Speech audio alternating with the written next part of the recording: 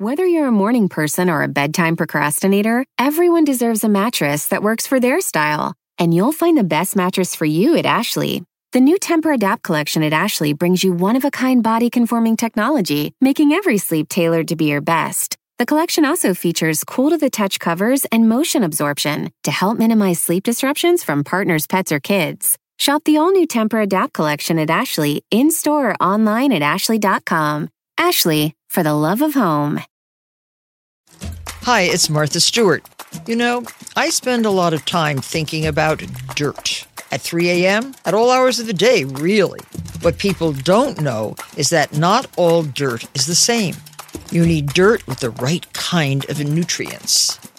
New Miracle-Gro organic raised bed and garden soil is so dense, so full of nutrient-rich, high-quality ingredients.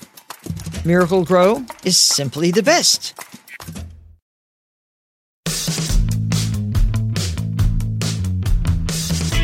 Hi, welcome to With Friends Like These. I'm Anna Marie Cox.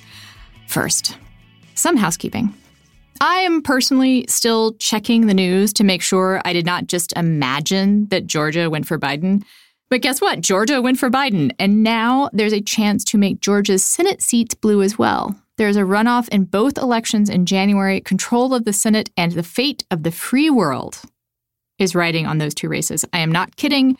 If you want the United States to do anything about climate change, if you want healthcare to be a human right, if you want to make sure we survive this pandemic without crushing the most vulnerable, you have to help flip the Senate seats in Georgia. So, Vote Save America is back with Adopt a State Georgia edition. Sign up to adopt Georgia at votesaveamerica.com/Georgia and keep an eye on your email for the best ways to help organizers on the ground.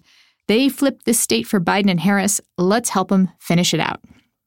And more housekeeping, we have a new show email. It is withfriends@crooked.com. That's withfriends@crooked.com. Please send your comments and suggestions and maybe some criticism, and it will give me a chance to work on taking criticism. Now, to the show itself. Our guest is Julie Rogers, the author of Outlove, a queer Christian survival story. Her story is unique because Julie wasn't just a queer person trying to survive in a conservative evangelical community. She was paraded around as a kind of success story, a mascot, a lesbian who wanted to be straight, and then a lesbian who had renounced sex in order to stay in her faith. When I think about our theme of good intentions and this story, I think about how Julie was trying so hard to make everyone happy. She wanted so badly to have her faith and her family. And it wound up almost breaking her. And, as you might guess from the title of her book, and what I just told you, we talk a lot about the evangelical church in this episode, and we talk about the ways it has harmed queer people. I know some of you out there are survivors of that kind of abuse, and you may not want to listen to this conversation, and I totally get that. I do not use the term abusive lightly in describing what has happened to queer people who find themselves in evangelical intolerant communities. The good news, of course, is Julie is out of that. She's found a richer life and a richer faith in the process of leaving the evangelical church. Her story has tragedy and loss, but also amazing grace and redemption. I hope you get as much out of it as I did. Julie, welcome to the show. Oh, thank you so much. It's so great to be here. To the basic story, which is that you grew up in an incredibly evangelical family and in the church. But you also knew pretty young you were gay. Yes, so I grew up in Texas in a conservative evangelical family, and I was in high school from 2001 to 2004, which at that time, it was still illegal to have gay sex in Texas. And there were not tons of LGBTQ characters on shows and no National Pride Month. And so I found that in a community where, we heard so much of Christian teaching sort of echoing leaders like James Dobson and Jerry Falwell, saying homosexuality was an abomination and that's, gay people were destined for hell and that we were essentially gross. I sort of internalized that teaching, and I initially had a lot of a fear around it. But I couldn't really, I came out to my family. I came out to my parents when I was 16 years old, because I sort of started acting out and getting in trouble, I think, just to deal with my sense of confusion and pain. And my parents were both told me, that they loved me. And I remember my mom, when I came out to her, sort of like just bursting into tears and hugging me and holding me and rocking me. And my dad saying, just remember your daddy loves you no matter what. And there's this real sense that I was loved. And at the same time, my mom, started Googling to figure out what to do with the problem, and the problem being that I was gay. And she found an organization called Living Hope Ministries in Arlington, Texas. And it was a member ministry of Exodus International, which at that time was the largest sort of ex-gay organization in the world that proclaimed freedom from homosexuality through Jesus Christ. And my mom pulled me out of school early the following week to go meet with a Baptist minister named Ricky Shillette, who worked with a lot of the youth in sort of these Living Hope recovery ministries, which was essentially conversion therapy, even though they wouldn't have called it that because they weren't licensed professional therapists. They were pastoral counselors. But anyway, so my mom took me to meet with him, and that started what eventually became my 10-year experience involved in those ministries seeking healing for my same-sex attractions. The way you describe your father's reaction to you coming out really broke my heart, because what he said to you was, remember your father will always love you. And that sounds like the thing you should say, right? But it's the way that he said it that actually sort of broke that message. I think he knew, I think he knew that where my mom would land and what the answer needed to be. And that he tended to be a more passive figure in the relationship and already probably knew he was going to allow that to happen. And the other thing that's interesting about your story that makes it a unique view of the ex-gay narrative, I suppose, is that you did go to that fellowship or whatever, pastoral service, however we want to describe it, really early in your, sort of sexual growth, right? Like you didn't really have much of a chance to be a lesbian until you were told, no, that's not what you are, or don't do that. And you grew up in this environment of don't do that. Yeah. Yeah, it was wild when Ricky first asked me. So Ricky asked me to start giving my ex-gay testimony when I was 17 years old for their donor banquet. And I was like, I don't really think I have an ex-gay testimony. Like, what would that be? Like I had a couple crushes and like, I'm really curious, but I was just, I don't know what to say. It's just completely wild to sort of be taken there at 17, like when your brain's still developing until you're like in your mid-20s and you haven't even gone through any sort of normal sexual development, have never like been able to sort of go through the basic like crushes and hold hands and kiss and write like, notes to put in each other's lockers, like none of that. But to be in a group with people who were, in their 40s, 50s, 60s, talking about their abusive, relationships they came out of, and sort of all going around as if we're in like a sort of, recovery program. And I'm just this kid like, So you describe it, it is almost like a recovery program. You meet once a week. You don't know each other's last names. It isn't like recovery in sort of the guilt and shame part of it, I would say. But something struck me every time you talked about the details, which include like having to confess your sexual activity of the past week on a scale of 1 to 10. Yes. So first of all, we were expected to confess everything. We would meet with like one-on-one with Ricky, the leader, for counseling. And then we would meet in group contexts. And it was the young guys group, young guys or guys anywhere under the age of 27 who would go around and start by giving a number 1 through 10 to rate their week. And 10 meant they had anal sex that week. 9 meant they had oral sex, like on down the line. Like 5 was like some porn with maybe like a webcam. And if you like didn't masturbate or do anything, you were a 1. And like we had to talk about sort of why we had any sort of like fall to masturbation, quote unquote, fall to masturbation that week, like why we might have texted an old crush. And we would always sort of be encouraged to find associations between like, you know, your father reprimanded you that day. So you're feeling insecure in your masculinity or femininity. And that's what made you want to go look at porn or reach out to that crush. And so it was sort of like a group therapy with like, widely discredited and harmful psychological theories. And the thing that really struck me was how far from repressing sexuality, like these meetings, this whole program is like sexualizes everything.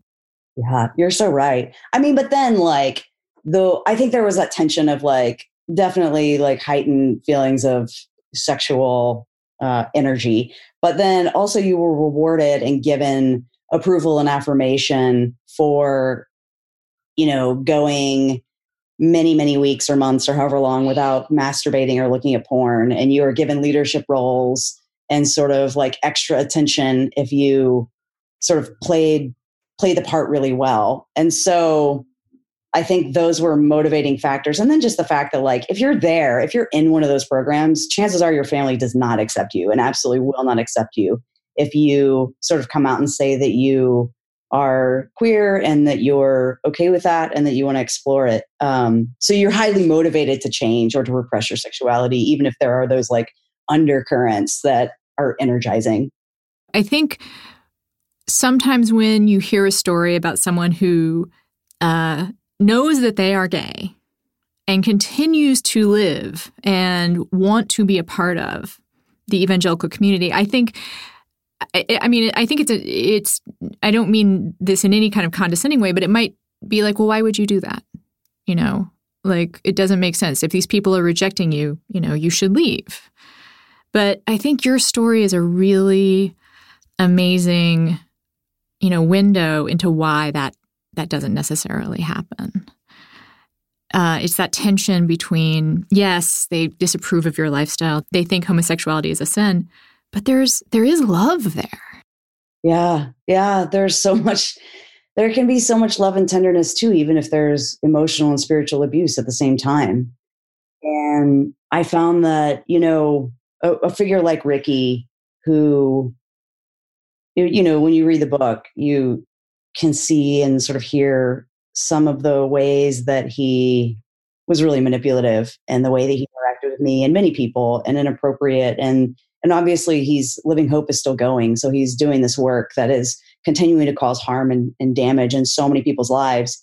And at the same time, Ricky was at my high school graduation and college graduation, and I ate lunch at Ricky's house every Sunday afternoon. And he would text, you know, on a hard day just to check in and remind me that I was loved. And, you know, even my mom had a heart attack at one point, and he was the one that drove me to the hospital to see my mom and was there for me to sort of like, you know, nurture me after she said something that was really hurtful. And so it's like all of these things sort of coexist together. And I think people underestimate the ways that evangelicals can be so zealous and so earnest in wanting to show love and kindness, and can really just like shower you with affection and the sense of belonging. And even just the evangelical story in general answers such powerful questions about meaning and purpose and community and identity. And I felt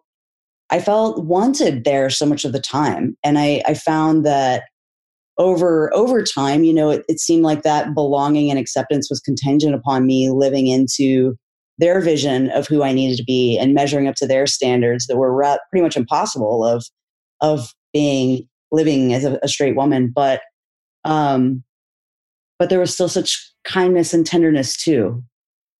We'll take a break to hear from our sponsors. With Friends Like These is brought to you by American Giant. It's more important than ever to support our local communities and businesses. Did you know that in 1960, 95% of all clothing was made in the USA? Today, it's only 3%. And you know, the nice thing about not going anywhere at all, anytime, is you do get to wear the same clothes every day, pretty much. The thing is, for me, it's made me really aware of how few clothes I really need. I have 6 pairs of jeans. 6 pairs of jeans. I have approximately infinity leggings. I've started donating them, for sure. But what I want to do from now on is buy just a few things of really great quality, like American Giant. American Giant, make things better, make better things. American Giant has built a 100% USA-based supply chain with relationships to factories, workers, and communities at every step. It's not the cheapest, but it makes for a better sweatshirt, and it's better for our people and our planet. American Giant makes clothing that's durable, not disposable, worn more and kept longer, clothes to be used, so you need less. American Giant makes clothes that feel good. I have a hoodie that I basically have worn since March because the material is just the right weight, the zipper never snags, the sleeves are just the right length, and it's roomy without being enormous, and it's made in the USA. It makes it feel even better. Get 15% off your first order when you use promo code FRIENDS at american-giant.com. That's 15% off when you use code FRIENDS at american-giant.com. With Friends Like These is brought to you by Beekeepers Naturals, the company on a mission to reinvent your medicine cabinet by creating clean and natural remedies that actually work, like Propolis Throat Spray. This throat spray is your daily dose of defense when it comes to naturally supporting your immune system and soothing a scratchy throat. With just 3 simple ingredients, this spray is powered by sustainably sourced bee propolis, an incredible germ fighter that contains over 300 beneficial compounds. And thanks to Beekeeper Naturals' obsession with research and testing, you know you can trust them. And I don't know about you, but I associate sore throat sprays with really medicine-y taste that sticks with you for hours. Propolis Throat Spray gives you all the relief, and it tastes like honey, not medicine, though honey is medicine. I have gotten a lot out of bee-powered honey as well. It's a little vial of energy that has now replaced my afternoon coffee. No jitters, yummy. It is easy to use these products. They are natural. I love supporting, bees. You deserve the absolute best, which is why it's time to give your medicine cabinet an upgrade with Beekeepers Naturals. To save 15% on your first order, go to beekeepersnaturals.com/withfriends or enter code WITHFRIENDS at checkout. That's, bear with me, everyone, BEEKEEPERSNATURALS.com/WITHFRIENDS to save 15% and meet your new medicine cabinet. This episode is brought to you by Four Sigmatic, a wellness company that is known for its delicious mushroom coffee. Four Sigmatic's mushroom coffee is real, organic, fair trade, single-origin Arabic coffee with lion's mane mushroom for productivity and chaga mushroom for immune support. During lockdown, caffeine suddenly started to really get to me. It gave me the jitters and made my heart race. But I really didn't want to give it up. I don't drink or smoke anymore, so I need just this one vice, right? And of course, I need to wake up in the morning. Enter Four Sigmatic. It tastes like coffee, and it's easy on my gut, and it doesn't make me feel like I'm walking along the edge of a cliff all the time. All Four Sigmatic products are organic, vegan, and gluten-free. Plus, every single batch is third-party lab tested to ensure its purity and safety, so you know you're getting the highest quality coffee and mushrooms possible. You're probably thinking, does this coffee taste like mushrooms? It tastes like coffee. I guarantee it tastes like coffee. It brews dark and nutty and tastes incredible. There are over 20,000 5-star reviews, and best of all, Four Sigmatic backs their products with a 100% money-back guarantee. Love every sip or get your money back. We've worked out an exclusive offer with Four Sigmatic on their best-selling mushroom coffee, but this is just for with friends like these listeners. Get up to 40% off plus free shipping on mushroom coffee bundles.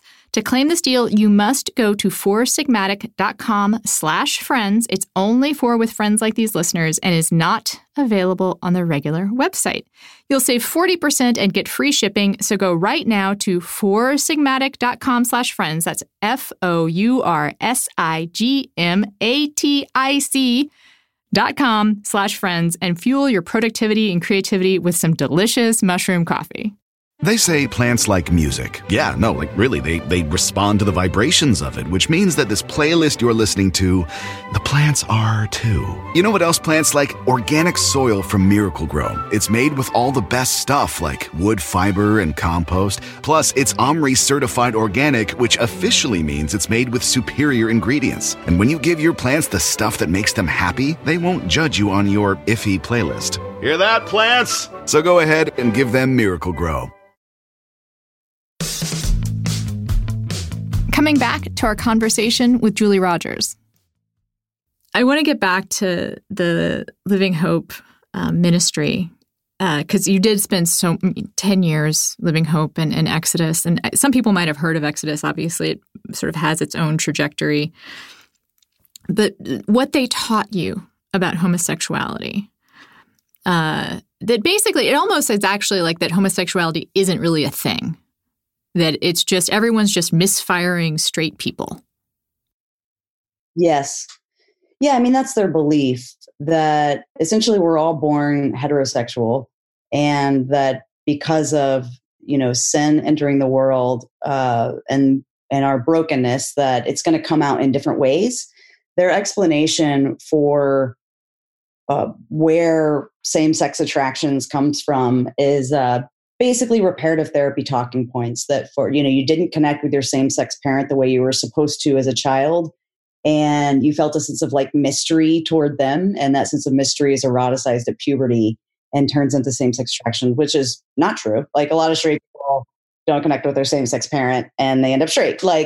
And the same with sexual abuse. They'll say if you had a great relationship with your same-sex parent, it might be that you were sexually abused as a kid, which obviously sexual abuse is going to bring about probably some issues to work through later in life in one's sexuality. But a whole lot more straight people have been sexually abused than queer people. And so it just, their sort of explanations aren't founded.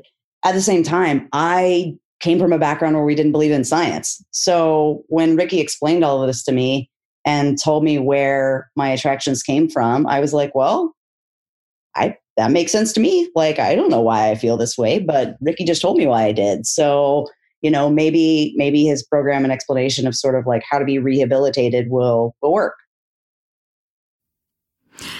And maybe this is a subtle distinction, but it struck me reading your description of this ministry that it's one thing to talk about homosexuality as a sin, and to demonize it literally maybe. And that's bad. That's terrible. But there's also this message of not existing, which is a more subtle message. But does that get internalized in the same way, in a different way? To me, it seems almost more insidious. Yeah, that's a really good question. I think it just led to a complete lack. I had no sense of self well into my 20s, and it's something I continue to work on. There was just whoever you felt and believed you were, which part of that for me was being gay. If that was all a lie, then, and it was all about just believing the truth that who I was about believing and internalizing this message, then when that message comes out to be problematic or damaging or harmful, it's really hard to sort of figure out who you actually are then. The whole language around this stuff is fascinating. Another thing that pops out is strugglers. They call that's their name for people who want to convert. I don't know what name I would use. I would call them, I guess, whatever they want to be called, right? But this emphasis on struggle and it's sort of, do you understand how it might be odd for someone on the outside to hear struggler. Yeah, it's all upside down. It was just basically, there was a whole culture, right? And we adapted the language and vocabulary and beliefs of the culture.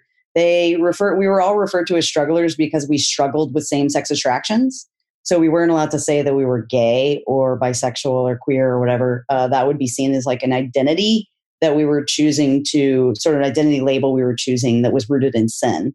So the emphasis was really on like this war and this battle against our same-sex attractions, which ended up the way that was manifest in our lives is that we felt like we were at war with ourselves. And for many of us, it was a battle against our own bodies because these desires are obviously emotional and physical. And so many of us ended up really struggling with things like self-harm, body image, eating disorders, sexual addiction, and sort of like destructive patterns around that. And that's like, you wouldn't think, oh, well, we're just referring to people as strugglers in a struggle with same-sex attraction. And people don't often make the connection to the implications of that in terms of having someone go to war with their own bodies.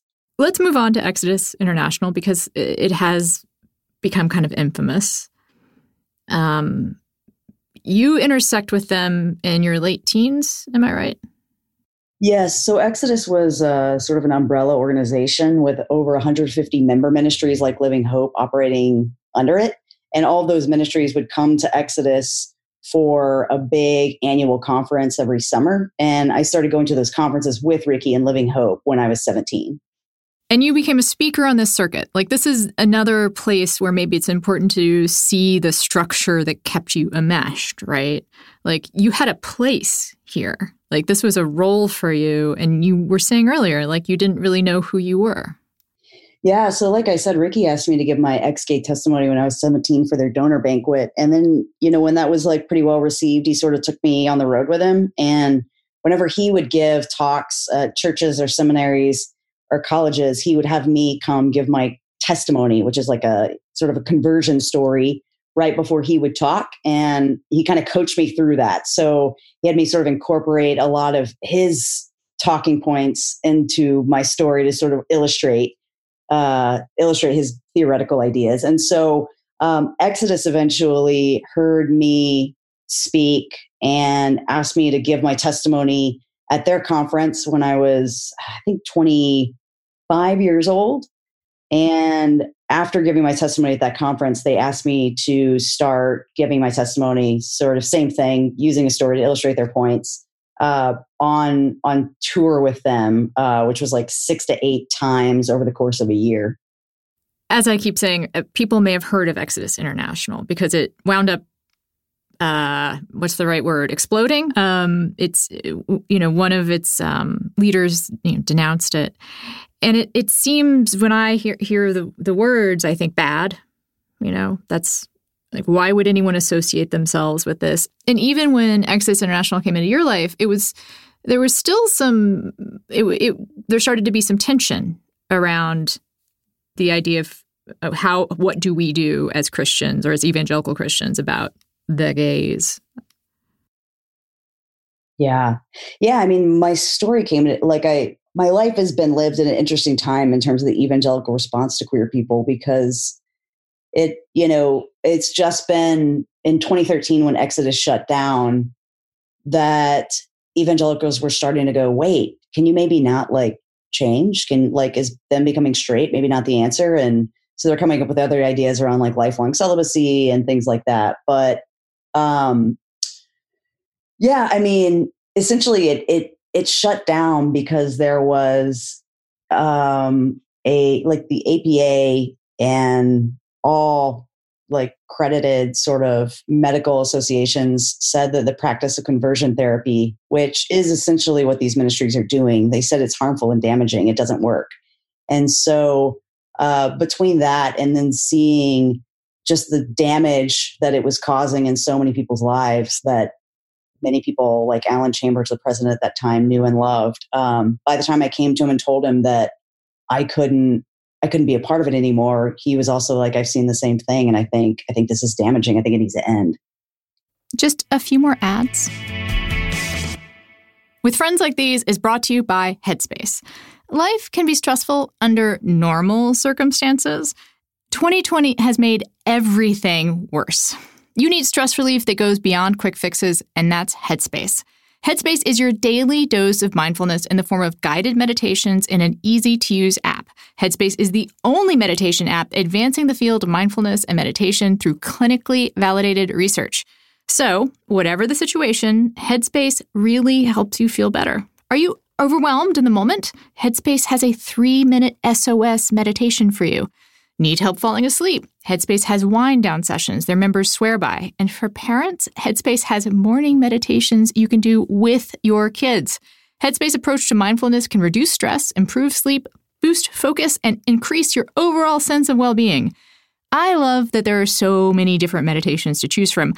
I've been meditating daily since the pandemic started, which is hard for me to believe. But one of the reasons I can is because I can choose a different meditation every day. Some are really short, some are 20 minutes, but I always get to do it. It's never boring, and meditation shouldn't be boring. Headspace is backed by 25 published studies on its benefits and 600,000 5-star reviews and over 60 million downloads. Headspace makes it easy for you to build a life-changing meditation practice with mindfulness that works for you, on your schedule, anytime, anywhere. You deserve to feel happier, and Headspace is meditation made simple. Go to headspace.com/friends. That's headspace.com/friends for a free 1-month trial with access to Headspace full library meditations. That's headspace.com/friends for a free 1-month trial with access to Headspace full library meditations for every situation. This is the best deal offered right now. Head to headspace.com/friends today. This episode of With Friends Like These is brought to you by Public Goods, the one-stop shop for sustainable, high-quality, everyday essentials made from clean ingredients at affordable prices. Everything from coffee to toilet paper and shampoo to pet food. Public Goods is your new everything store, thoughtfully designed for the conscious consumer. Why buy from a bunch of single product brands? Public Goods members can buy all of their premium essentials in one place with one beautiful, streamlined aesthetic. Public Goods searches the globe to find clean, healthy, eco-friendly, and innovative products. My husband has already gone through almost the entire 5-pack of ramen that I bought him. He has been sort of possessive about it. He is a ramen snob, and I am not, so he thinks it would be wasted on me. I, however, am loving the household products we got from Public Goods. The hand soap smells delicious, and the bath mat is perfect for winter. You can sink your toes into it. Public Goods ethically sources and develops each of their products to be free of unhealthy ingredients and harmful additives, still common on drug and grocery store shelves. They're committed to making their products healthy and safe for humans, animals, and the environment. Knowing what's in your products and where they come from is important. Small changes in the way we shop can make a big impact on personal health and the world at large. They use a membership model to keep costs low and pass on even more savings to their customers. Best of all, you can make your first purchase with no obligation. And they plant one tree for every order placed and incorporate sustainability into every part of their company. Join hundreds of thousands of others who have already switched to this new everything store. We worked out an exclusive deal just for With Friends Like These podcast listeners. Receive $15, that's $15 off your first Public Goods order with no minimum purchase. That's right, they're so confident you will absolutely love their products and come back again and again. They are giving you $15 to spend on your first purchase. You have nothing to lose. Just go to publicgoods.com/friends or use code FRIENDS at checkout. That is publicgoods.com/friends to receive $15 off your first order. And now back to our conversation with Julie Rogers, the author of Outlove, a queer Christian survival story. We get to a point where Exodus International disbands, and that appears probably to the outside world like a huge step forward. Oh, they're going to let gay people be gay. Yay, you know. But it's just it became a different kind of box from what I see in your story. It almost to me seems like they simply flipped to considering their treatment of LGBTQ people as almost like, well, we have to look okay about this. Like, people can't think we're doing it wrong, but we're still not thinking about them as people. Yeah, I think sort of mainstream evangelicals realize that the ex-gay narrative was harmful and that it probably didn't work. And it certainly was mocked and looked down upon by the broader culture and even a lot of just younger evangelicals and Christians in general.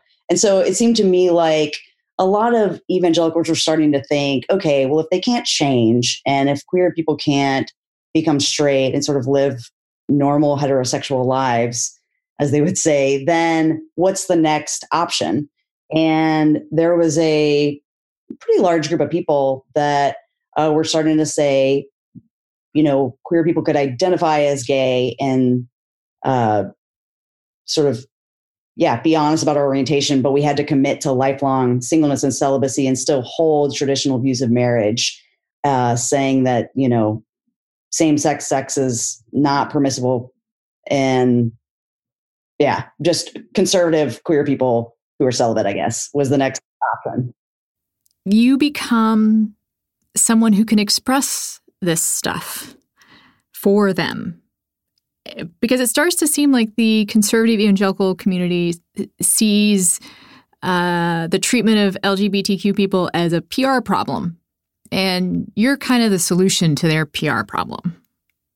Yeah, I was one of a handful of unicorn gays, right? Like there's a small number of people that do believe that being gay is sinful. And so I have to remember so at this point I'm like 27 years old. I've just come out of all this ex-gay stuff.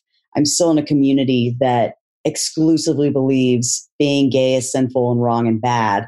And it was almost like I was progressive just to be able to say that I was gay. It was like that in itself was like just so wild and out there in these communities. And I found that a lot of evangelical leaders, presidents of Christian colleges, pastors of megachurches, all these people were starting to look to people like me for answers on what to do with sort of what they would have called the LGBTQ problem. And I think the writing was on the wall at that point that, public opinion was rapidly shifting toward acceptance of LGBT people. They knew that same-sex marriage would be the law of the land, and they had to figure out some sort of strategy so that they could continue to, hold to their beliefs and not necessarily engage with LGBT people in ways that might make them feel complicit in a sinful lifestyle.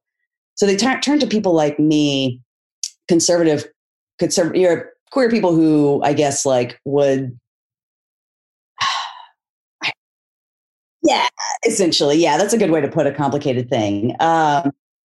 They turned to people like me because we could sort of shield them from accusations of homophobia, because they could say, hey, if we will accept people like Julie, who's gay, who sort of can live into our statements of faith, our statements of belief about marriage, then we're not discriminating against a whole class of people. We're just sort of, hiring or offering services to people who align with our religious teaching. Well, there was even a guy, I was speaking at a conference, a sort of prominent evangelical conference at one point, and he was talking with me about my talk before I went. And he said at one point, I was saying, hey, I just really want to help people understand we didn't choose to be gay. We can't change it. I want them to be more compassionate. And that was sort of like why I was speaking. And he said, I really need you, though, to just reemphasize sort of like Orthodox historic Christian teaching and the importance of holding on to traditional views of marriage. And essentially what he ended up saying was like, I can't say those things because I'm a straight white man and I'm going to sound like a bigot. And he said it has more power coming from you.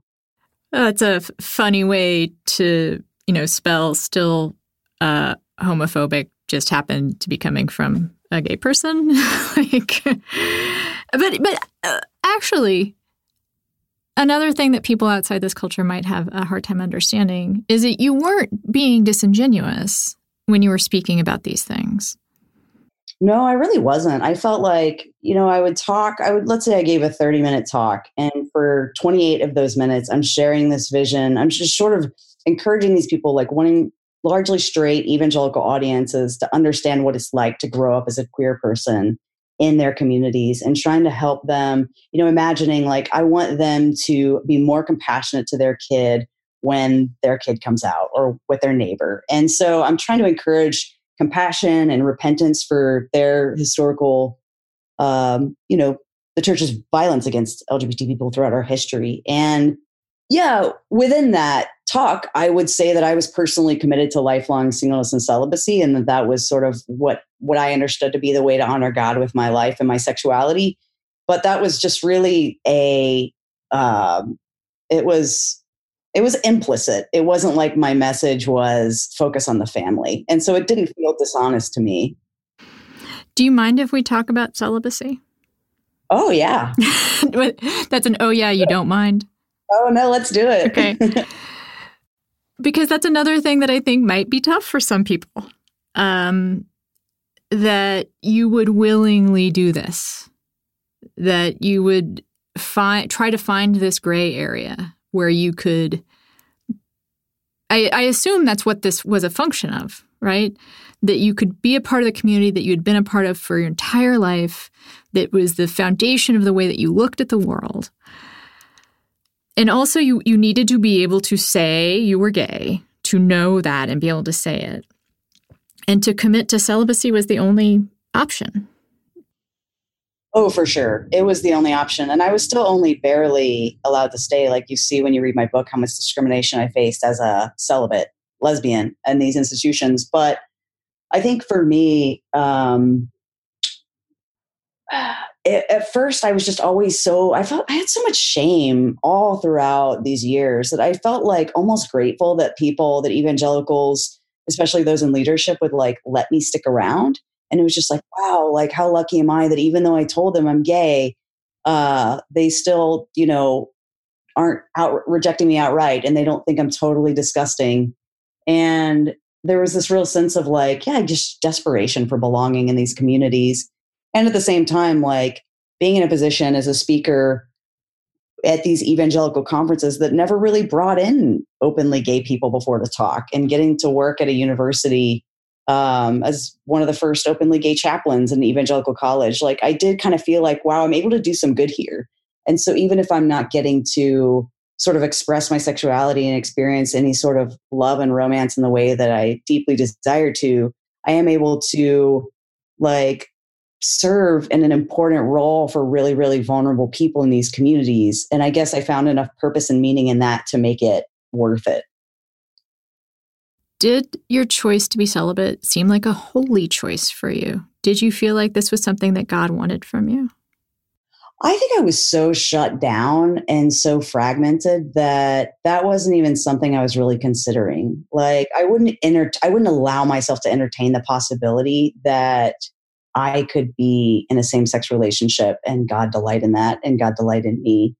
And eventually, because I think I'm just like, I don't know, I tend to be pretty empathetic.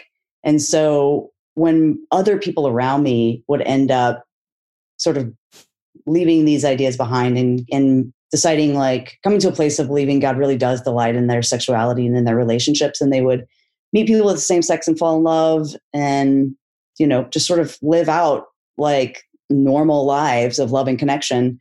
I would feel happy for them and I would feel the sense of delight and rejoicing, but it felt way too scary to feel that for myself. It was all about survival. I simply could not express my sexuality and belong in my family, and the only communities I had ever really known and the only places I had ever experienced any sort of love.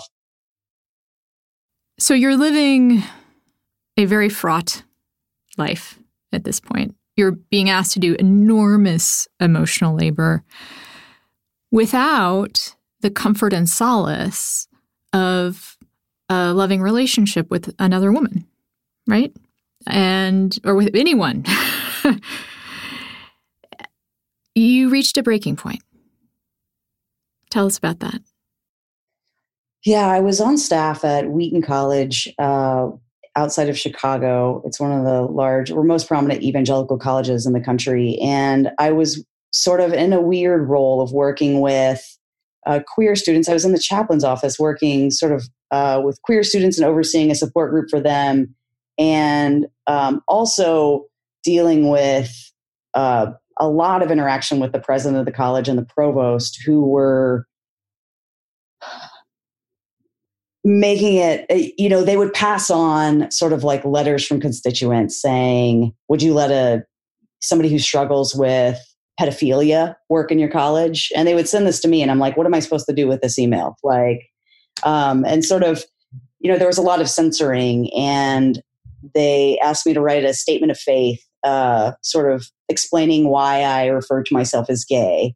And ultimately, the president and the provost were involved in editing my statement of faith. They were trying to say that, I was open to God healing me and I would be open to marrying a man. And I was like, but I'm not. Like, that would be lying. And we just went back and forth like this, where I came to feel like there's these vulnerable queer students who are also so resilient and so amazing. And they wake up every day at this university where they know they're not wanted, and they show up anyway.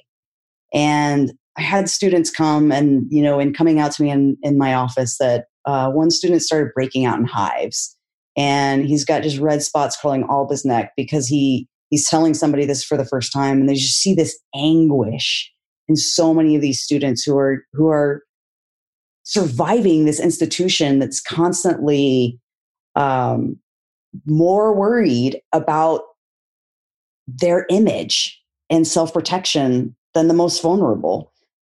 And as I saw that week in and week out, and in these meetings and in private roundtable discussions, the consistent choice to protect themselves at the expense of the most vulnerable, I got to a point where I absolutely could not participate in that system. And I couldn't be complicit in something that I came to see as so harmful for the people that I really believe Jesus would treasure so deeply and hold so dearly. And so I got to a point where I just started writing at the end of my first school year at Wheaton College in the chaplain's office, and sort of came out with the way that my views had shifted on this, and the way that ultimately, as a result of bearing witness to all the different dynamics around this conversation, that my theology shifted. And then I came to believe that the right pastoral response to LGBTQ people was to celebrate our love, and to celebrate, to say that God delights in our bodies and in our love and in our desires and our relationships and our sex and our marriages. It's interesting, and this comes up in the book, but when I referred to the time that you were having to bear the tension of being a mascot, I hope isn't not too again, what I want to do is denigrate the people that did this to you, to make you be the spokesman of this hateful. So you having to do this, be the voice of this thing that was hurtful, and then also not have the kind of emotional care and support and fullness of being, and even being able to feel as though God loved you in fullness, right? And to me, that is what would lead to a breaking point. And what you described is the way you felt about other people. That's what led to your breaking point. That you saw the way the students were being treated. Yeah, it was, because I had grown up with this theology and this teaching from conservative Christians that said we're supposed to die to ourselves every day and in order to live to Christ, and we're supposed to crucify our flesh. And I was willing to carry my cross, as they would say, unto death. And there were so many moments when I was like, I would just go home to my empty basement apartment and think I want somebody to see me as a human being. And I want to stop sort of feeling torn by this debate, almost as if it's sport that evangelicals are in between progressives and conservatives. And I just want people to see my humanity. And that longing was deep and real, but it was ultimately, I think I would have like I said, carried my cross until death if it hadn't been for seeing that it actually caused death in the lives of other people who I knew were so special. And I just, how can you not be moved by that? So when were you able to put down your cross? When did you accept this gift of love and fullness of acceptance from God for yourself? Well, I think, when I shared that my views had changed, and I sort of saw it all laid out there, it wasn't long before I was like, clearly I need to make some sort of connection between the idea that God would want this for other people and delight in other people, and like maybe God would delight in me too. And I understood that intellectually. I didn't think that I would date for a while because I was like, I think I just need like a hot second to recover here. And I was working in restaurants trying to pay the bills and just trying to sort of, find my footing. But I met my now wife, Amanda, a few months later, and she was just so hot and charming and generous and kind. Like she's just this magnetic, amazing, warm, delightful human being. And I was like, I can't just meet somebody like Amanda Height and be like, hey, can you wait a few years while I like go and get my shit together? Like I think I could figure these things out in this kind of relationship with a woman as amazing and soft and thoughtful as Amanda. Well, so I'm actually also from Texas, also raised by people who were raised in the Baptist church. So I get uncomfortable talking about sex, but I love the way you talk about getting comfortable with sex yourself. Yeah, I mean, it's even more amazing that Amanda was such a sport about it, because Amanda not. Amanda had not been celibate for the last 10 years of her life. And she also, though, really understood like the context I was, that I was coming out of. And so she wanted to take things slowly and just to really sort of, I guess, let me set the pace for things. And so we started like, I was so nervous to kiss. I hadn't kissed anybody in like 7 years. So I remember texting my friend Steve, like, Steve, what if I don't know what to do with my tongue? And I was just like a teenager. And we started kind of making out and stuff. But I still came from this background that was like purity culture, like sex is bad, bodies are bad. And so we started engaging in what we called not sex for, like for a little while to just so I could get used to it all in my body. And so that my body could be sort of brought along in the process and not have to disassociate from who I used to be, right? Or what I used to believe. And then I could do it in a way that felt integrated. And then that didn't take that long. So it is almost as if, and correct me if I'm wrong, it is the coming to terms with your sexuality, your body, the fact that you believe that God accepts your body is a delight to him, your sex life is a delight to him, or God, take the gender out of it, that leads to a complete reexamination of everything. Yes, it really did. I think, it was also getting more distance from evangelical communities and just kind of seeing the way that those were often, maybe even unintentionally in many communities, pretty authoritarian in structure. And there was a sense of leaders having, the objective truth.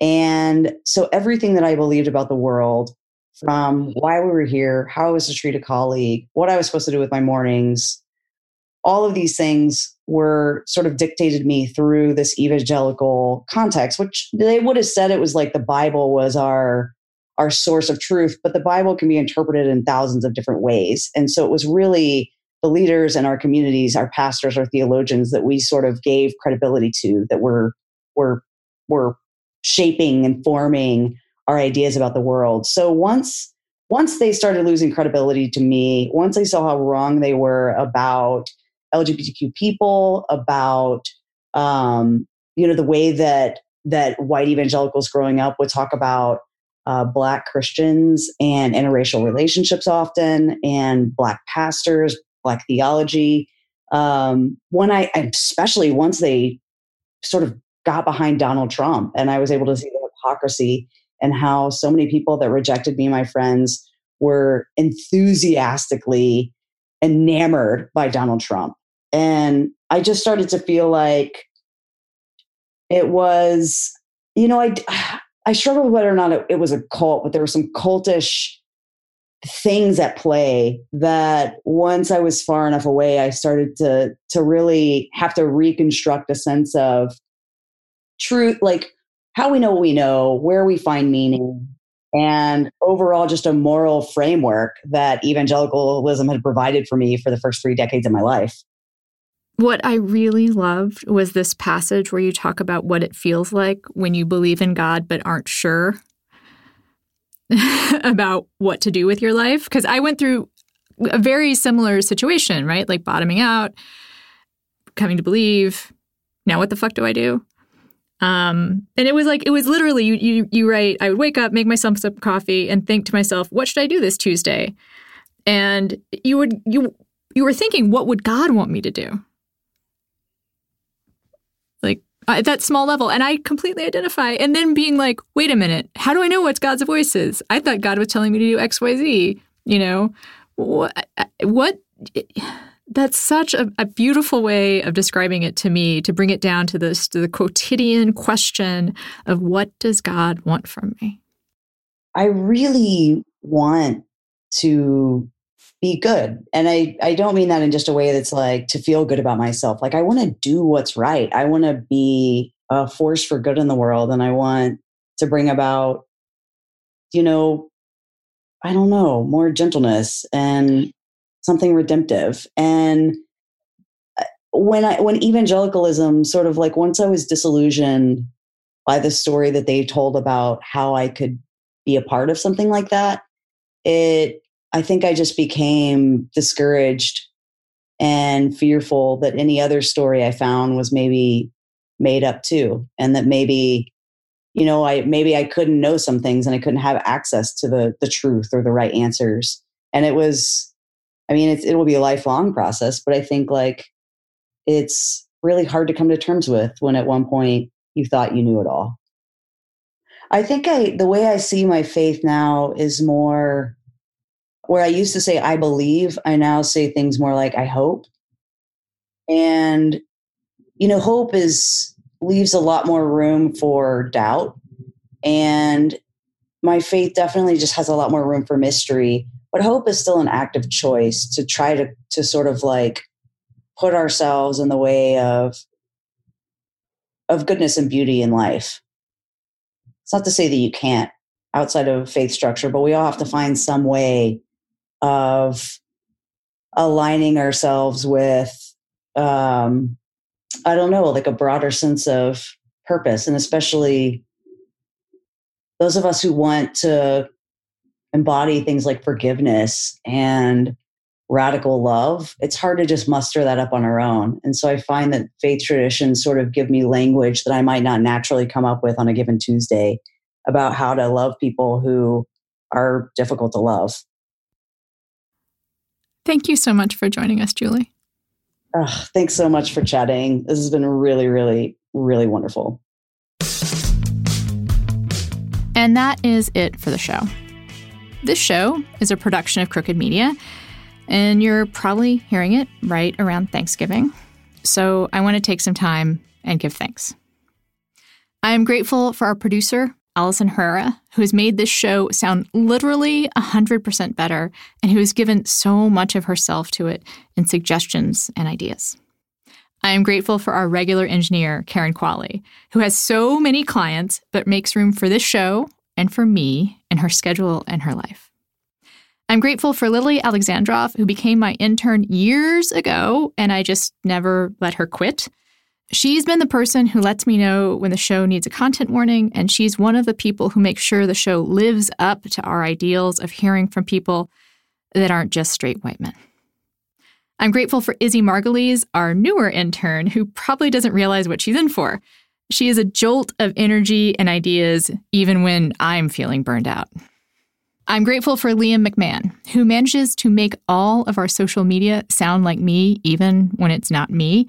He gets the show in a really deep way. And I'm grateful for Whitney Pastrick, who is a goddamn saint. She's a source of sanity and grace in my work life and endless dog pictures when we're not talking about work. And of course, I am grateful for all of you. You have no idea what being able to do this show means to me. I mean, I hope you have some idea. I couldn't do it without you. So, please, take care of yourselves.